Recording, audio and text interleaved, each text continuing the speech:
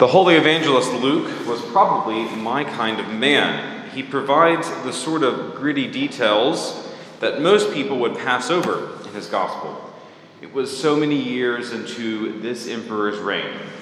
This other man was governor in that place.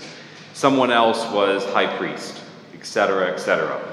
But what Luke does for us is two things. First, he fits the narrative squarely in history.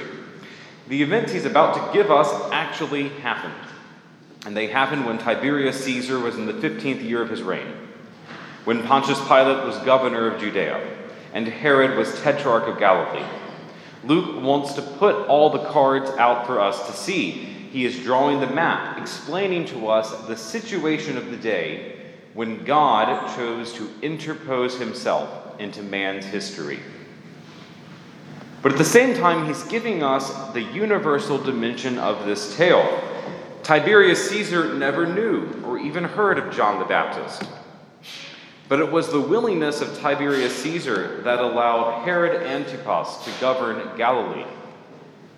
And that decision gave that same Herod power to imprison and to behead John the Baptist.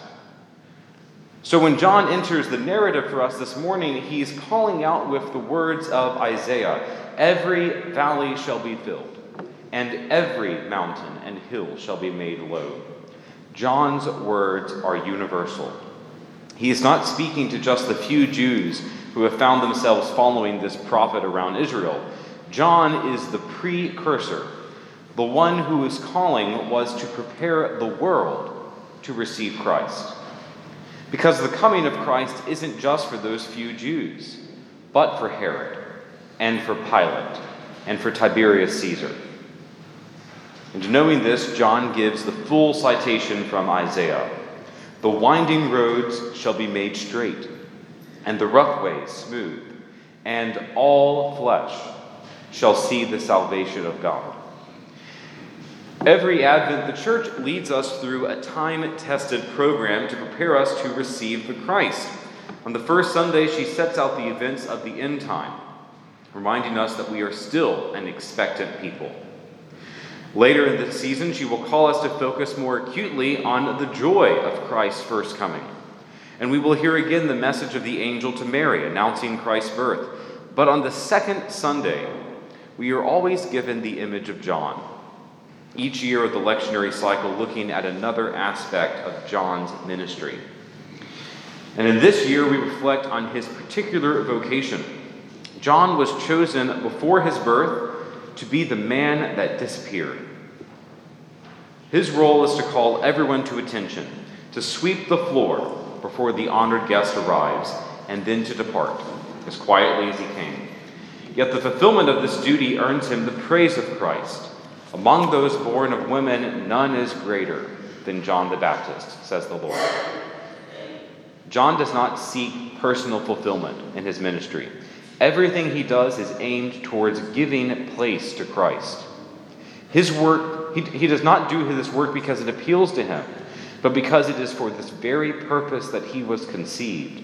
John was to carry out the task to the full, even to the extent of giving up his life in the fulfillment of his vocation.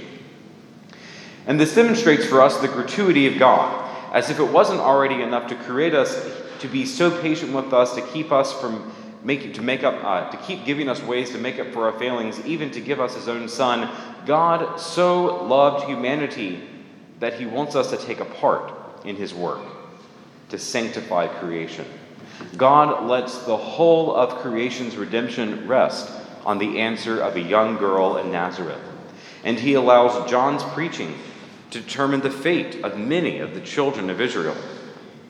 So all of those people that Luke mentioned are given to us because they have a part to play. Tiberius Caesar, Herod, Pontius Pilate, Annas, Caiaphas, Zechariah, John, all of them have their part, some for good and some for evil. But God has determined the way that those pieces fit together. In some way, we might think it's foolish on God's part to let so much ride on human weakness. And yet he does this every day.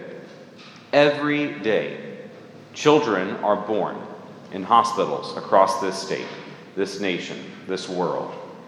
and they are born into families which may or may not be strong in the faith. Every day, people present themselves in churches, seeking the Lord's forgiveness or his direction. But they find men in those churches to speak with them. That is the generosity of God towards us. He knows our weakness. He knows we are foolish. He gets it. That's why he had to send us a Christ. But he still wants us to take our part. Many great things depend on whether you and I live our lives as God wants. And maybe that's stressful to think, that God loves us so much and trusts us with so much. But if he didn't, what would be the point of marriage or the priesthood or the religious life or any particular vocation? God isn't asking us to hitchhike our way to heaven.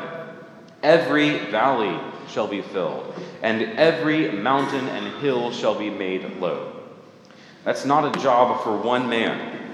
And yes, that's not really the job for St. Joseph in Greenville either. Christ left us a church to mow down these hills and mountains, but the church is made of us, and so we have our part to play.